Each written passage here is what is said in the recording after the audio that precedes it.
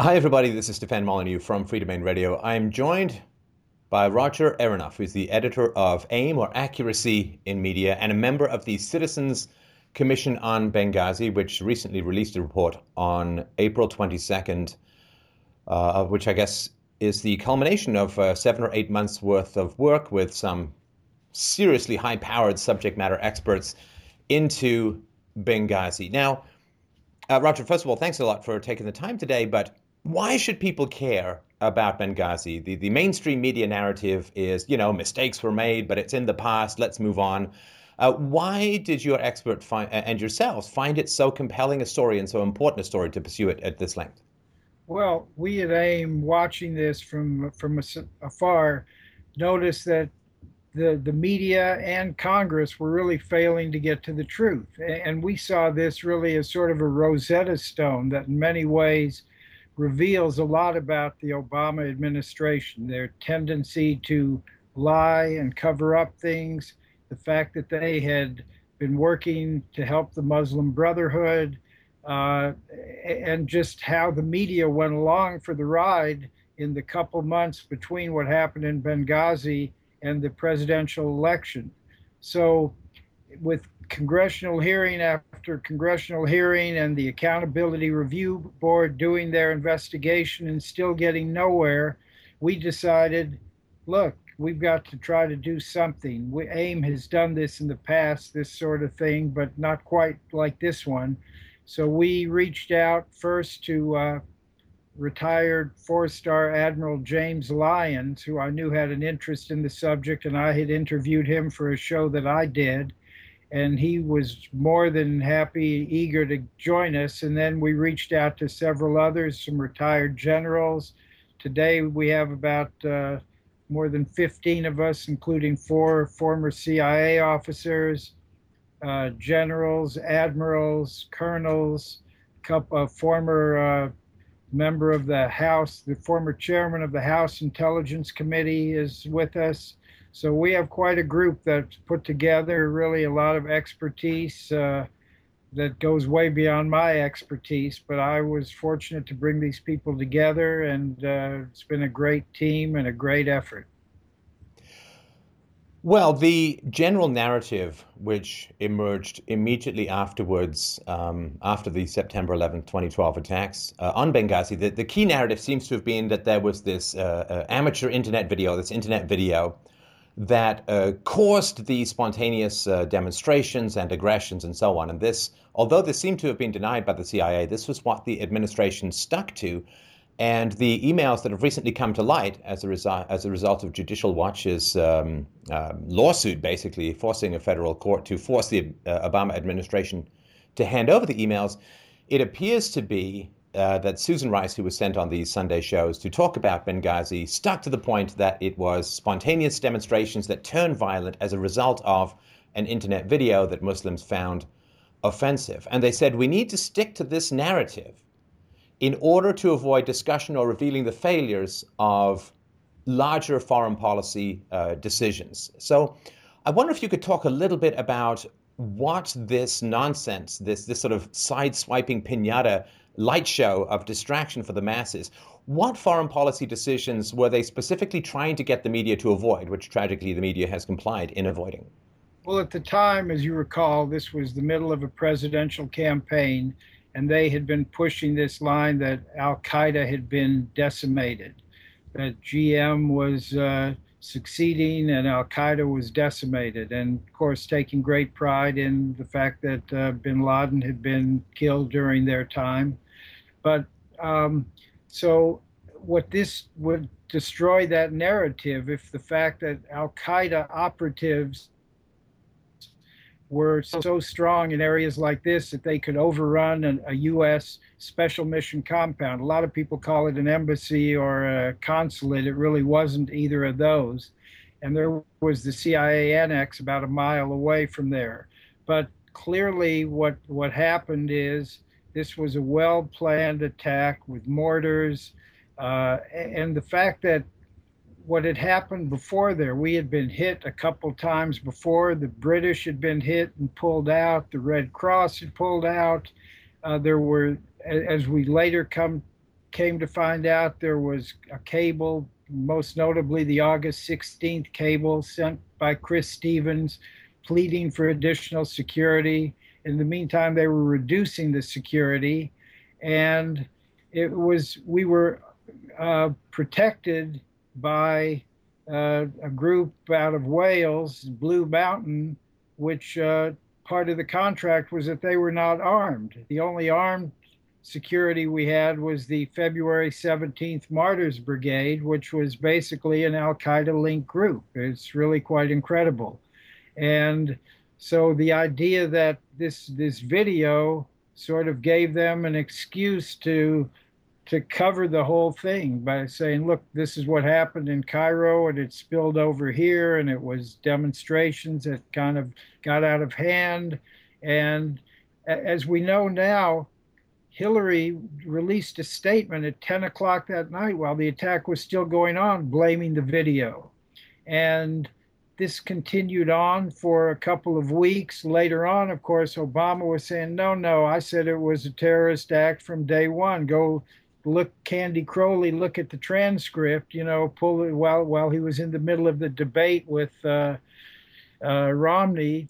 So he really has tried to have it both ways, claiming when it's convenient that he's always called it a terrorist act, and at other times claiming this wasn't, that it was a spontaneous demonstration that got out of hand based on this video.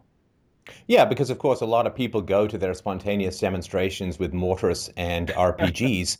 It's typical, obviously, if it's a party night. So, I mean, I really want to sort of circle back for a sec, because this is something that as I dug into it, is so astounding and incredible to me. That, first of all, the security detail out of Wales, which themselves seem to have had a lot of credibility and licensing issues, to say the least, that they were disarmed. But this, I think the 17th February Brigade was armed, but also may have been infiltrated, or maybe there's evidence that they were infiltrated by members of Al Qaeda. In other words, the only people who were armed and guarding the American ambassador during a time of civil war and chaos and endless threats. He just received a death threat over Facebook from Al Qaeda, that the only people armed and protecting him were members of Libyan rebel or militia groups. And you saying that they had been somewhat infiltrated by Al Qaeda? Yeah, more than somewhat infiltrated. And this is where the story takes an interesting turn, and kind of the two main things that were not known that we released at our press conference last week. And you can go to aim.org and you can see it, or aim.org/Benghazi, which is the website for the Citizens Commission on Benghazi. But actually, this war did not need to occur, because at the time, and the first person who spoke at our press conference was a retired Rear Admiral, Chuck Kubik, who had been an admiral active duty during Iraq and Afghanistan, and now he was retired, and he was CB, and he stayed behind doing building projects, and he was in Libya, and the Libyans came to him and said, look, they're about to start bombing us, and NATO's going to bomb us, and let's see if we can negotiate something. And under a white flag of truce, he was Gaddafi, who by no means was an angel, as we know. Pan Am 103, the La Belle Disco, there's so many things going back over years, but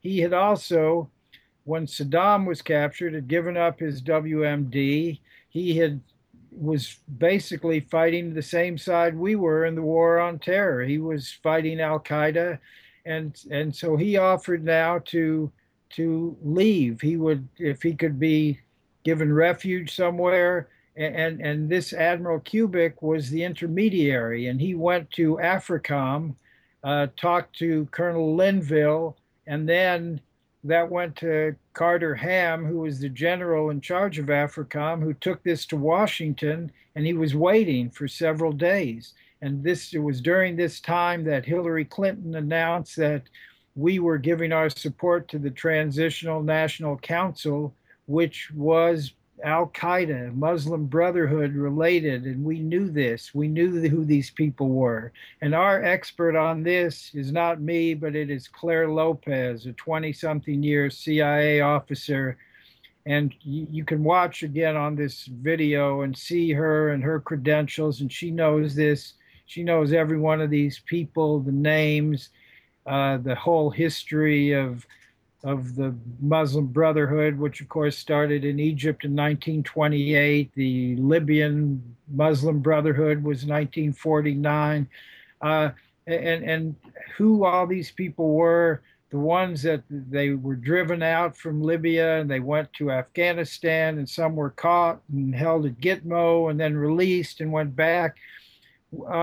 So what happened is this offer of abdication was there, and it was refused by the political leaders in Washington, and then the war proceeded. Tens of thousands of lives lost that really didn't have to happen.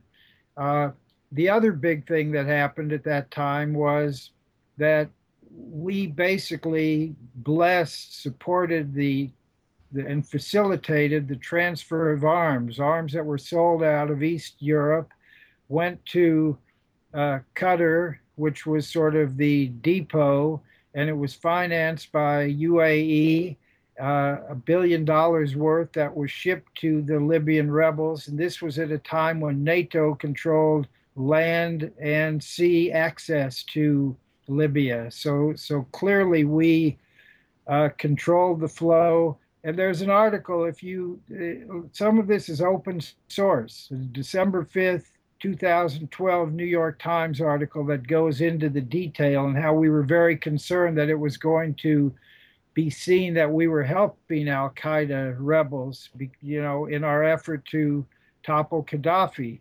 And one thing that Kubik points out is that this so-called humanitarian crisis that we were trying to prevent, Gaddafi had pulled his troops back from the border of Misrata and Benghazi just, while this 72-hour period was going on.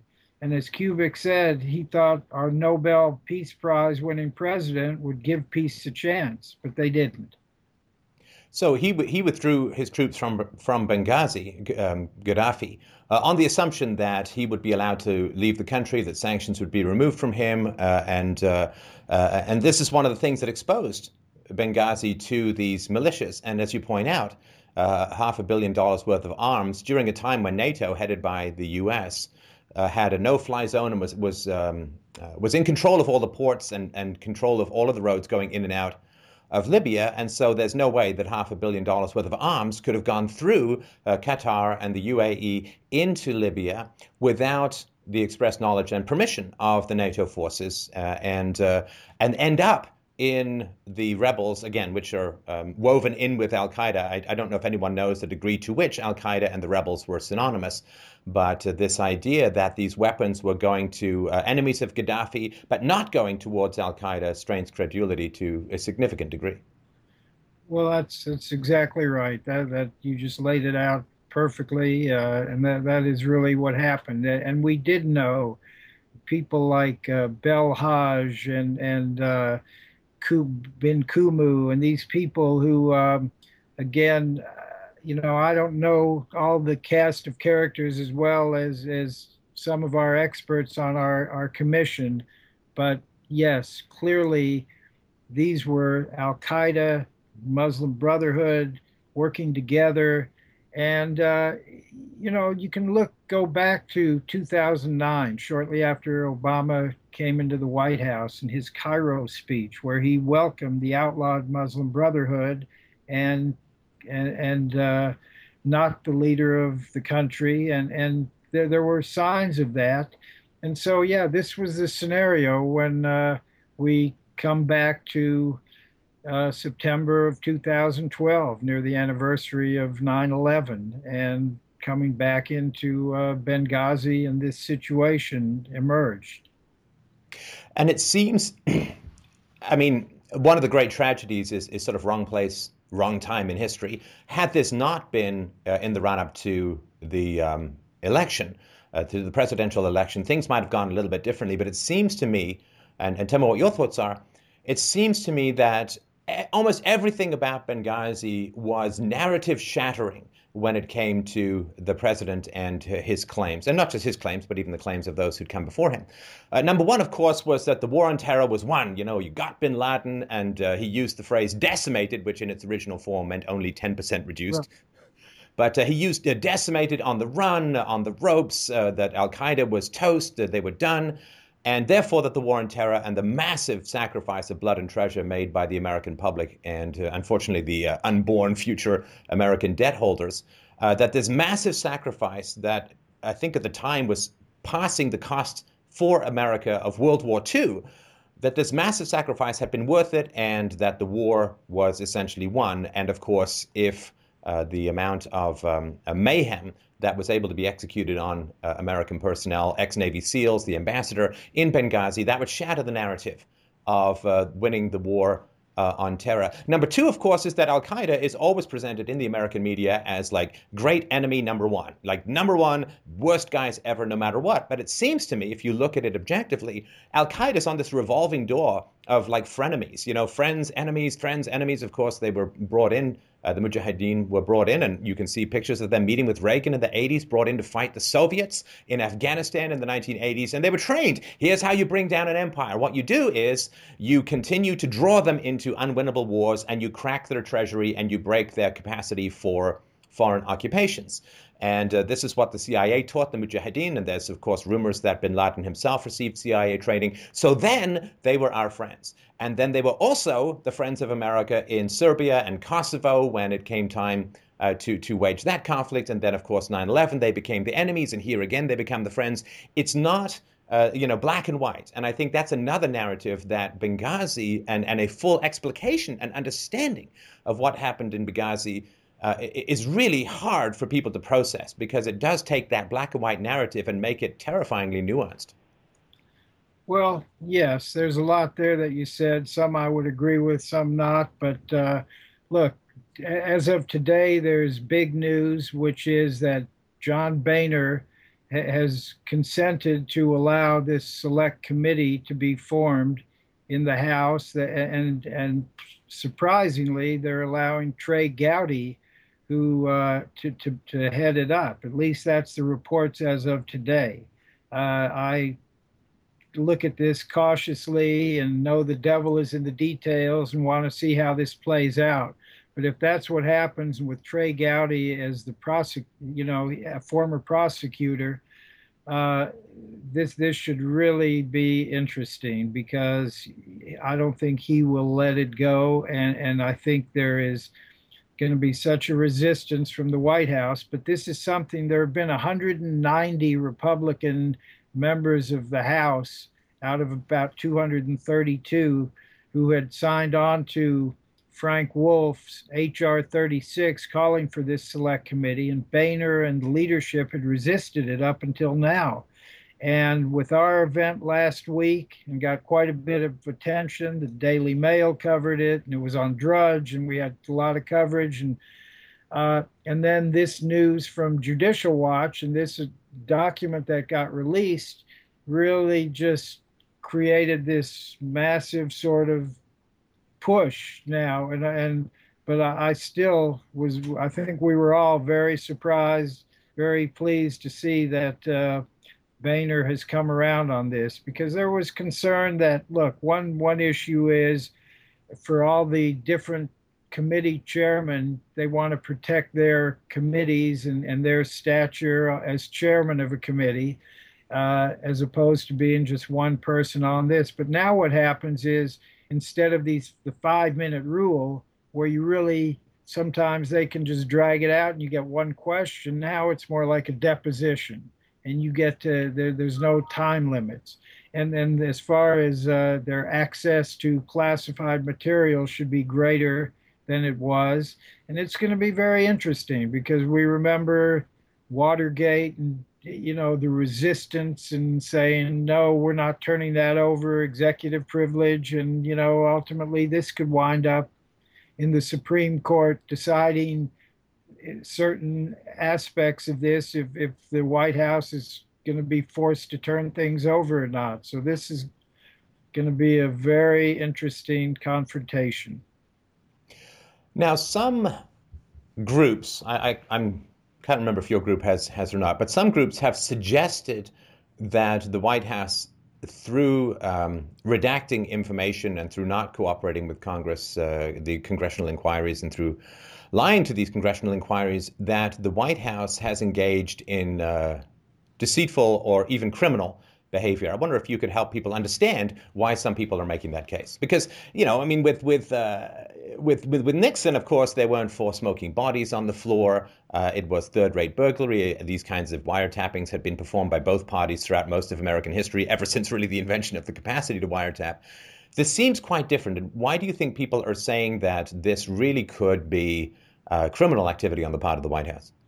Well, because just for this reason, I mean, they have been deceptive since day one. First, again, as I was mentioning before, coming up with this rationale, this excuse that it was this video when they knew all along it wasn't. The chief of station in the CIA told them from day one, from the opening, the minutes while this was still going on, they were told.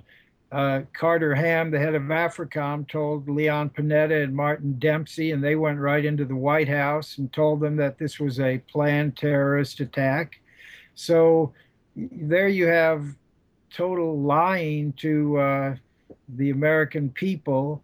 And then there's this question of having knowingly sent arms to Al Qaeda related groups. Now, that's totally against the law. And I'm not saying that they violated the law because perhaps there was a presidential directive signed and someone would rule that carried had more weight than what the law said. So, that's why this is important. I mean, we did not have, as the Citizens Commission on Benghazi, did not have subpoena power. But these people do, and they can force these people to testify under oath. And if they're found to be lying, they can be convicted of perjury. So the stakes are going to be very high in this. But for all the reasons, look, that they were faced with, if we acknowledge what happened here, Obama very well may felt he was going to lose the election. And so they crafted this story and stuck with it. And for us, again, accuracy in media, I mean, there were all these moments during that period. You had on September 12th, right after he gave his Rose Garden appearance, where he used the term act of terror, but it wasn't specifically tied to the Benghazi thing. He then went on and did an interview with Steve Kroft of 60 Minutes, and Kroft asked him, "You seem reluctant to call this an act of terrorism or to use the word terrorism." He said, "Well, we don't know yet. We're still investigating and still looking at it." Now, CBS did not even release that piece of video until they released it 2 days before the presidential election. They just quietly put it up on a blog site. And they could have answered this question all along. For instance, during that debate, when Romney said, that told him that he didn't call it a terrorist act, and he said, "Oh yes, I did," and look at the transcript, and conveniently Candy Crowley had it.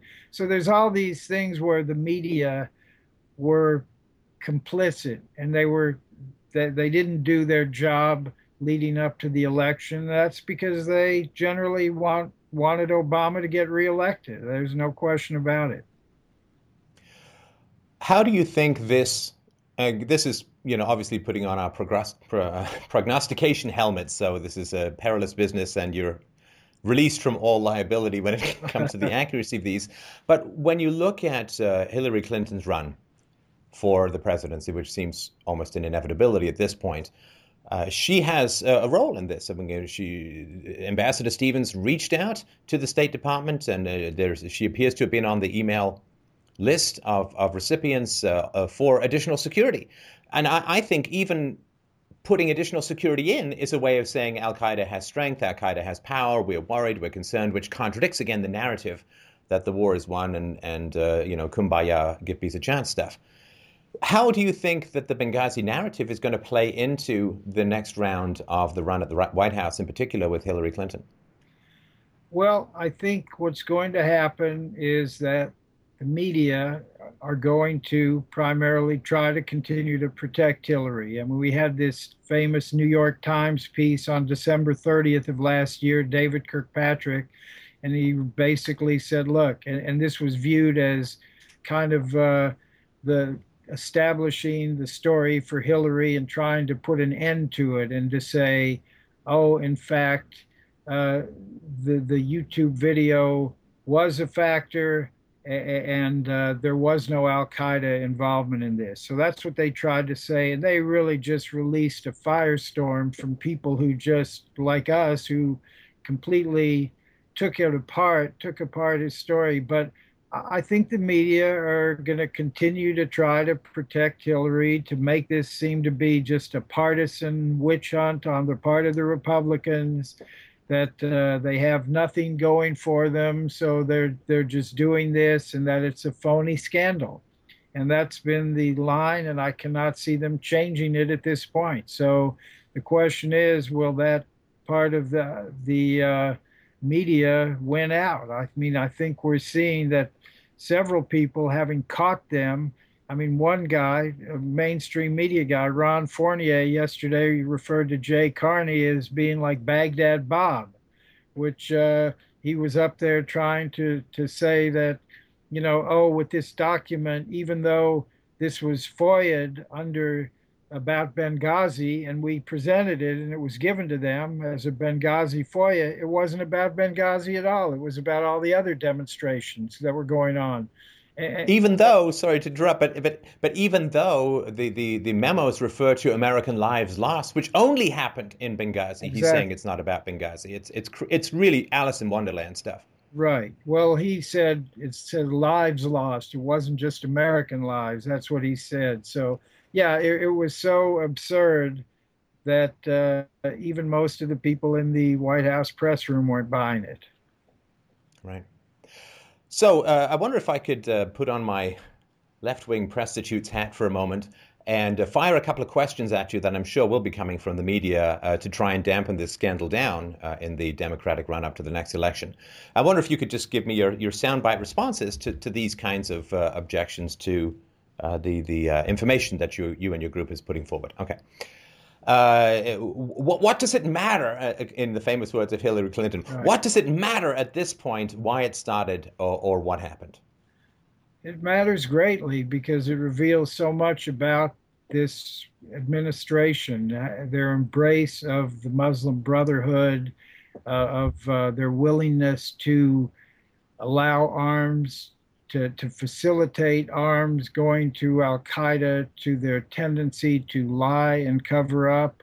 Uh, Look, I think a lot of people view this as far worse than Watergate and anything that happened there. And Or Iran-Contra is another one that sort of springs to mind, which is far less egregious. exactly. And so, yeah, this is huge in terms of both the actions. Look, here's the other thing, and this is the main thing that drew the people to our commission, I believe, and that is that they view what happened on that day as dereliction of duty. In other words, Admiral Lyons, who was the commander in chief of the Pacific when he was in the Navy, pointed out, and he's talked to the people and he knows people and very directly involved.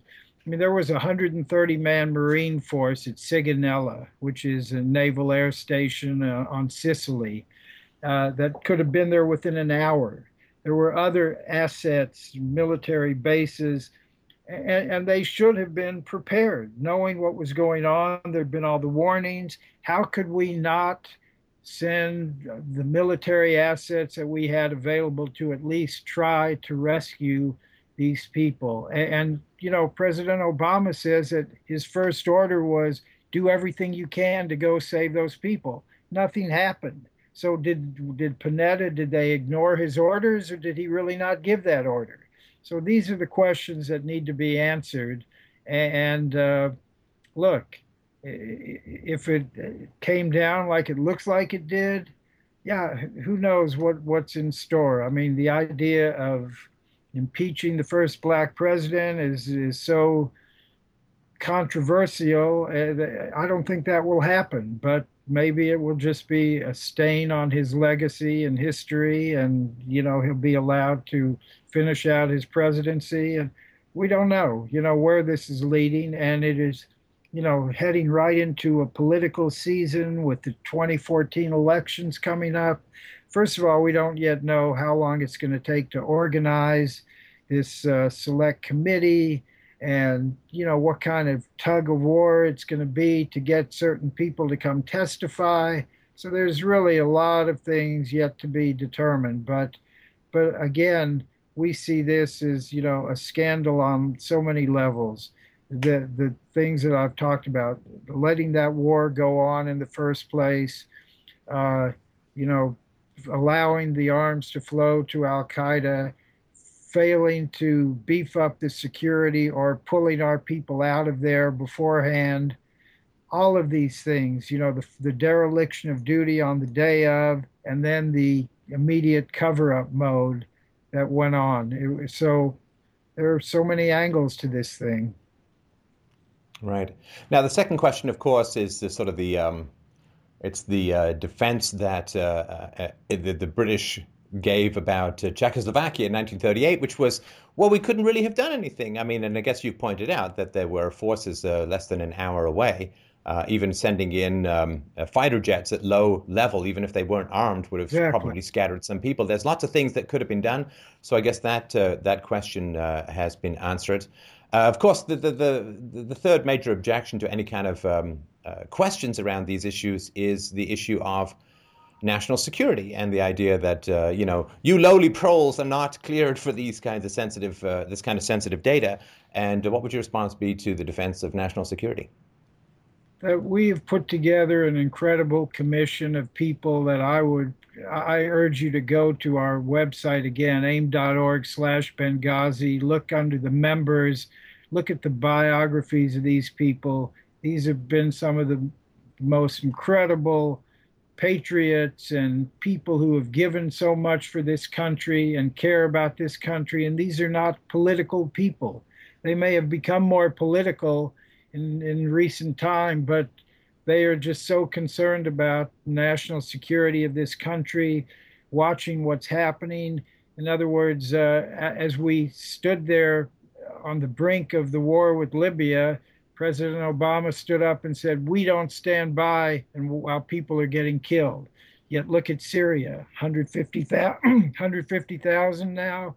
And then what's going on? The Ukrainians were urged and convinced to give up their weapons, and that the U.S. and NATO would stand behind them if anything happened with Russia. And, they see there's nothing happening there. So I think, I mean, there's a piece by Leon Wesseltier in the New Republic that really goes into the fact of Obama a weak U.S.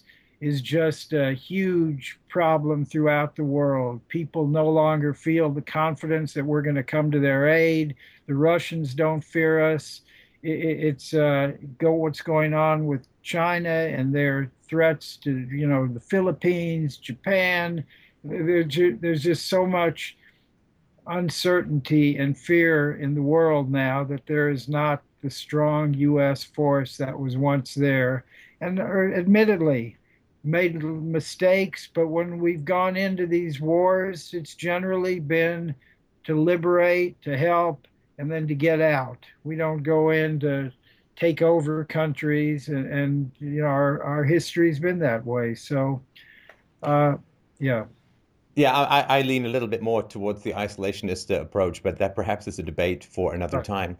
So the last question I have compared to Watergate, which was political chicanery followed by foolish avoidance, and according to some theories, was payback from the artistic and journalistic community for Nixon's involvement in the McCarthy hearings. But there was a ferocious press who were really, really going after a president, full tilt boogie.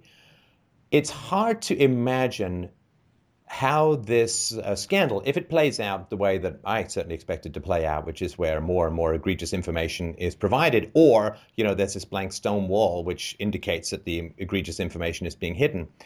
Without an aggressive press, it really seems hard to figure out how this administration can be cornered into coughing up some truth. But again, at the same time, seeing the reporters go after Jim Carney for his obvious mealy-mouthed deceptions, at least in my view, was quite a revelation that they seem to have reached the limit of their endurance for, speak with two tongues, doublespeak.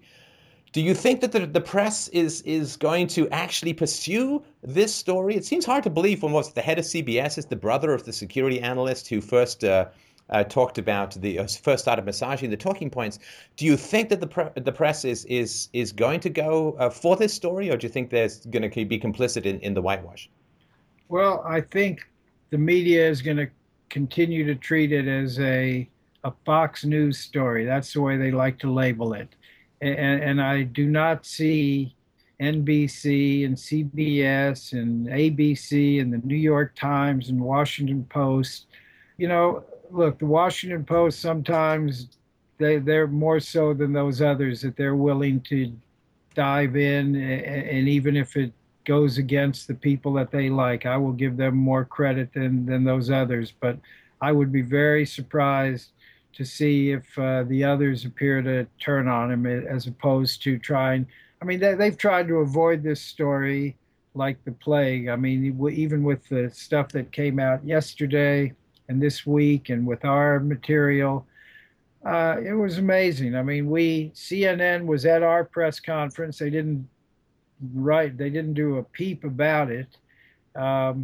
And the New York Times, and we specifically sought them out and went to them and tried to get someone from the Post was supposed to be there, and they canceled at the last minute. And so they are hoping so much that this will stay buried and viewed as a partisan issue and a Fox News story. But I'm afraid the tide of history is flowing the other way. And the media, they're going to continue to try to help Obama and Hillary in this. And whether they can succeed, when you see the numbers for Obama in particular, I don't know that they're going to succeed with this. And I think Hillary's got a lot to worry about. She may yet decide not to run by the time these hearings are over.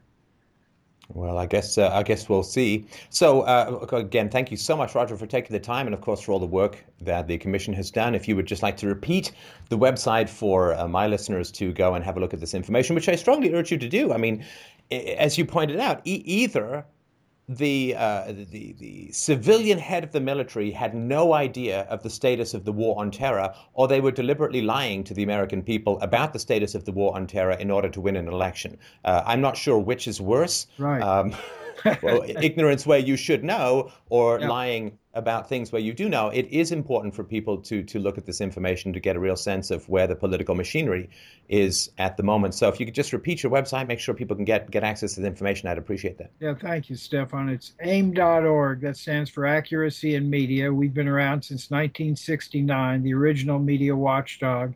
And the separate website, which you find if you go to AIM.org, is aim.org/Benghazi. That is the website for the Citizens Commission on Benghazi.